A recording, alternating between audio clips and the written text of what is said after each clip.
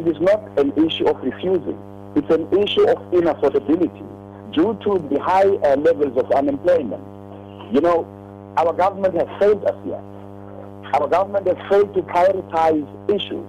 You know, if you expect people to be able to afford to pay for these services, it should have been prioritized before, more especially for the accessibility to education. Better education will guarantee people coming to the same level of affordability thereafter.